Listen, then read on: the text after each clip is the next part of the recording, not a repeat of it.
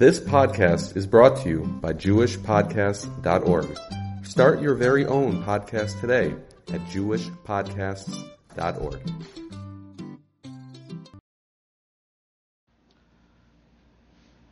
As we are entering now into the second stage of Avelus, the first stage would be called 3 weeks. Now, let's call the 9 days, beginning with Rosh Chodesh Av.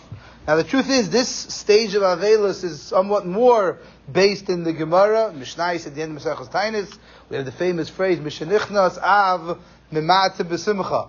Chazal tells us that when we enter the month of Av, we're supposed to decrease our Simcha. And the reason why people know about this Gemara is because the Gemara contrasts that Mishenichnas Av Mimate B'Simcha and Mishenichnas Adar Marbin B'Simcha. And the Gemara tells us the famous phrase that if a person has a court case with a non-Jew, he should push off his court case, not have it in the month of Av. Instead, he should try to have it in the month of Adar. We mentioned this in the past. It's the Ara from the Chassam Sofer that the din of Mishenichlas Adar Marbin B'Simcha is not found in the pages of the Shulchan Aruch. It's not found in the pages of the Rishonim.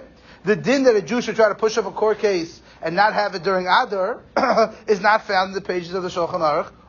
No, have it in Adar. To have it in Adar is not found in the pages of the Shulchan Aruch or in the pages of the Rishonim. Yet, the din of Mishenichnas Av Mimate B'Simcha and not to have court cases in Av is found in the pages of the Shulchan Aruch, which is an interesting thing because the Gemara seems to put them together. But in any case, the beginning of the 9 days definitely has its roots in halacha. The big question is, when do the 9 days begin? This was probably the most asked question today. When do the 9 days begin? And the answer is, well, at this point, it already began for all of us, because the answer is it started at Shkia. Once Shkia hit, which is approximately 8:12, that is when the 9 days begin. However, Moshe Feinstein was quoted as saying, if let's say, for example, a person started supper this evening at 7:30, and by the time they got around to eating supper, until their meat came, until their chicken came, it was already after Shkia. So Moshe ruled that as long as you started the meal before Shkia, you can conclude the meal even though it's already after Shkia, but try to hurry up the meal as soon as possible. I mean, don't let the meal drag out for another 3 hours, try to wrap it up as soon as possible.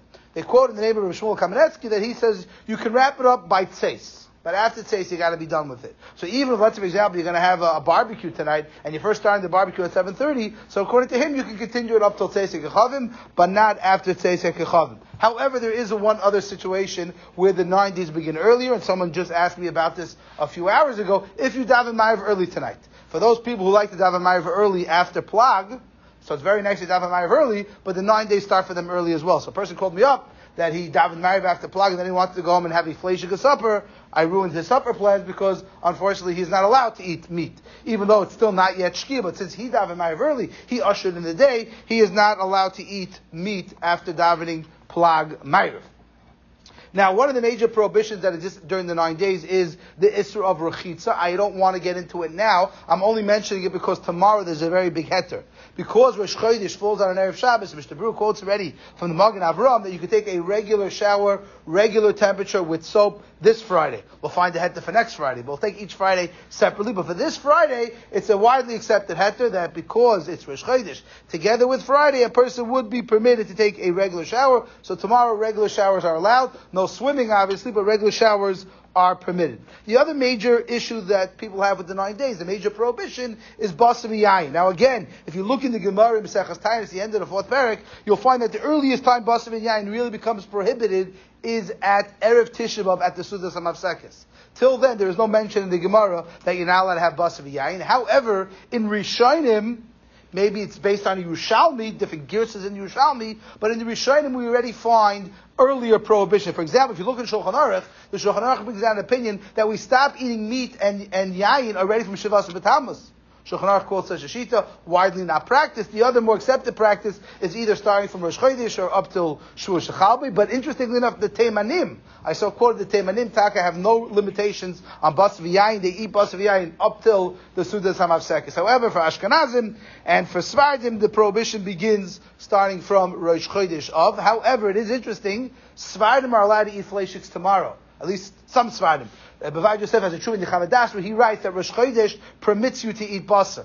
Us Ashkenazim widely do not accept that, but Sfardim do. So for Sfardim tomorrow, they still would be allowed to eat meat because it is mutter under the banner of Rosh Chodesh. So that's the major prohibition that we have, is eating basar v'yayin. Now when I say basar doesn't just mean meat, it includes chicken as well. However, it's worth noting, and someone called me about this afternoon, if there is someone that has a medical condition, and for whatever reason they need to have basar, they can't survive on milchiks or pariv, so they obviously may eat meat, but they should try chicken first. And if you have a person who can't eat a dairy diet, they have to have some form of meat, so don't give them the steak and the hamburgers first. First try to give them the chicken, and if that works, go with that. So that's what the Paiskim suggest. Try using chicken first. If chicken doesn't work, then you may go to meat. So there are heterim for someone who is having a difficult time. Again, I don't mean because you're out of ideas for milchik or menus. I mean you have a real medical condition. The person who called me up, the lady was early stage of the pregnancy, so the doctor said she needs a certain level of diet. But again, it has to be some form of a medical reason, not just because you happen to like filet shits very much. Tomorrow is Erev Shabbos. There is no heter to eat meat on Erev Shabbos. I know a lot of people like to taste their food, to know how their food tastes. So by all means, you can taste it as long as you spit it out afterwards. So please, if you're going to do that, make sure there's no one else in the kitchen when you're tasting the food. Now, the interesting shot that comes up with tomorrow is, let's say chalent. So chalent is made up of meat, barley, potatoes. It's a concoction chalent. So let's say you say tomorrow afternoon you want to taste the chalent. You want to have some chalent, but you won't touch the meat. You'll just eat the beans. You'll eat the barley. You won't eat the actual meat. Is that a problem? So if you look in Shulchan Aruch, the Shulchan Aruch has a description of something called a tafshil shel basar. Tafshil shel basar basically is like a chalent. It means there's meat in the dish, but there's other components to the dish as well. Let's say, for example, a chicken soup. You can eat around the chicken in the chicken soup. So if you look in Shulchan Aruch, believe it or not, the Shulchan Aruch says it's mutter. You're allowed to eat it. However, all the later Achronim, Magen Avraham, Mishnah Berurah, everyone else, they say no, the accepted practice today is that we don't eat tafshil shel basar. You can't even have the barley and the beans of the chalent. You can't even have the soup of the chicken soup. All that is not allowed. That's all considered tafshil shel basar. They talk about an interesting shayla. Let's say, for example, you put kishka in the chalent and you wrap it in foil and you put it in the chalent pot. Can you eat that on Friday? So I would think that is mutter. My humble opinion, I think that's mutter. Because that's a separate dish. It's not part of the actual meal. It's a separate thing that happens to be taking up space in the crock pot. So I would think Me'ikar Adin, that would be mutter. I did see Rav Shmuel Kamenetsky thinks it's not, but maybe we'll talk about it a little bit more next week. For children who are not going to be staying up for the Friday night meal, so if this is going to be their Shabbos meal on Friday afternoon at whatever time, 5, 6 o'clock, they are permitted to eat meat. So right with Moshe Feinstein. But if you're going to have kids that are going to eat once, like my kids, they eat first at 5 o'clock and then they stay up again for the Suda and eat a second round, then they're not allowed to eat chicken or meat at the first Suda, at the first lunch or supper for them. But if you have children that don't stay up for the Shabbos meal, so their Shabbos meal is 5 o'clock Friday afternoon, then they are allowed to have meat and chicken at that meal. Now, the other shayla comes up is, obviously we all know, at the 3 meals of Shabbos, one's allowed to eat basar v'yayin, and one is supposed to eat basar v'yayin at the 3 Shabbos meals. What about shalosh shudas? Most of us don't eat fleishiks at shalosh shudas, but let's say you have that craving for fleishiks at shalosh shudas. So Moshe Feinstein actually has a tshuva about this, where he writes it's 100% mutter to eat fleishiks at shalosh shudas. However, it is not allowed to have fleishiks from Lava Malka, even though there are some more Chassidic slanted poskim that permit Lava Malka fleishiks. The accepted, and that's where Moshe Feinstein writes in the Tshuva, the accepted practice amongst, I think, most Litvish Jews is not to eat fleishiks for the Lava Malka. Even if you normally eat fleishiks all year long, you have to eat regular food from Lava Malka. There is an interesting Birkei Yosef, the Chidah. He quotes an interesting practice that you're allowed to eat during the 9 days any leftover food from Shabbos. Whatever you have left over from Shabbos, you may eat during the 9 days. And the Shari Tshuva goes very strongly to disagree with this practice. And as far as I know, this practice is not accepted. Allah Maisa. Today we have this little thing called the freezer. So if you have Shabbos leftovers, put it in a freezer. You can use it for next Shabbos or even for later. So Allah Maisa, we do not allow to have leftover foods during the 9 days. The big shayla that comes up this week is how to make Havdalah Matzah Shabbos. What's the question? So if you look in Shulchan Aruch, the Mechaber says there is no question. Havdalah, make regular Havdalah. Drink the cup, drink the wine, no problem. The Ramah comes along and the Ramah says no. When it comes to Havdalah, you should really give it to a kid to drink. That's what the Ramah writes. However, the Ramah concludes if you have no children in your home, that's an adult-only home, then Avada, then the man who makes Havdalah can drink from the cup. Now, when the Ramah writes, you give it to a kid to drink, what type of kid are we talking about? So the Magen Avraham learns the Ramah, and this is what Mishnah Berurah brings down. It means a child who's Higiyah L'Chinuch, but he's Eini Yodea L'Sabla Yerushalayim. Very in-between age. He's old enough to understand mitzvahs, which we say today is approximately 6 or 7 years old, but he doesn't understand how to mourn the Beis HaMikdash. So it's somewhere between 7 and 13. That's the age you have to give it to the child. So Rabbi Zalman Auerbach writes, it's so hard to figure out what age this is. So today most Achronim just follow the regular practice that the regular Mavdil drinks the wine. That's what Moshe Feinstein held, Rabbi Zalman Auerbach held that way. Interestingly enough, both Rabbi Eliashib and Chaim Kanievsky and the Chazon Ish held that today every kid till his bar mitzvah is Eini Yodea L'Sabla. Because I tell you a little secret, most adults are Eini Yodea L'Sabla Yerushalayim. So they say most kids for sure are Eini Yodea L'Sabla. So they hold that you can give it to a kid whose mamish's bar mitzvah is next week. You can give it to him to drink for the Havdalah. But I still think most people follow the practice that they drink the wine themselves. There's a famous, what a lot of people do is they follow the Aruch HaShulchan. The Aruch HaShulchan says, make it over beer, use Chamar Medina. Now, Rav Moshe wasn't a big fan of this Aruch HaShulchan. Rav Moshe felt that you use Chamar Medina when you can't use Yain. Rav Moshe felt that you could use Yain, and Rav Moshe was of the opinion it is better to make Havdalah over Yain, drink it yourself. Again, if you have a child who fits that age perfectly, then maybe you give it to the child, but otherwise you could drink the wine yourself.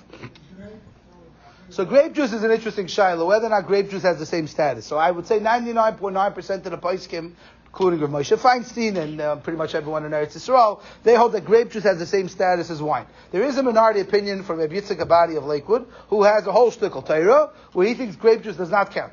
Grape juice is not considered part of it. So if you want to be extra frum, so you can make Havdalah on grape juice with a svek sveka, right? Maybe grape juice doesn't count, and even if it counts, you can be saying on the Shulchan Aruch. I think you can make such a cheshbon. There's another. Maybe, so we had a share here a few months ago. We had a whole list of hierarchy for Chamar Medina. Juice is on the lower end of Chamar Medina. It's not on the top end of Chamar Medina. There's another interesting halacha that people are not aware of, that you're not allowed to wear Shabbos clothing during the 9 days. It doesn't say it clearly, but it's based on a Ramah, where the Ramah writes that a bris during the 9 days, you're allowed to wear Big Day Shabbos. So the apparent diak is that everyone else can't wear Shabbos clothing during the 9 days. And people are not zoyer on this. Especially if you're traveling, you're going on vacation, so you figure, I'll just take my Shabbos suit and I'll wear it, I'll take my Shabbos hat. The poskim are very careful about this. You really shouldn't wear Shabbos clothing, except for Shabbos. So the shayla is, so do you have to run out of your Shabbos clothing once it's Shabbos? So it's actually machlokes ha-poskim. Some poskim suggest if you, let's say for example, you're going out Motzei Shabbos, and you know you're going to be spending 2-3 hours out, going out on the street, going out meeting friends, you probably should change out of your Shabbos clothing. Because you really shouldn't be wearing Shabbos clothing except for Shabbos. There's a whole shayla in the poskim. What about shidduchim purposes? The boy's going to show up, he's not going to show up in the suit? Okay, a whole discussion.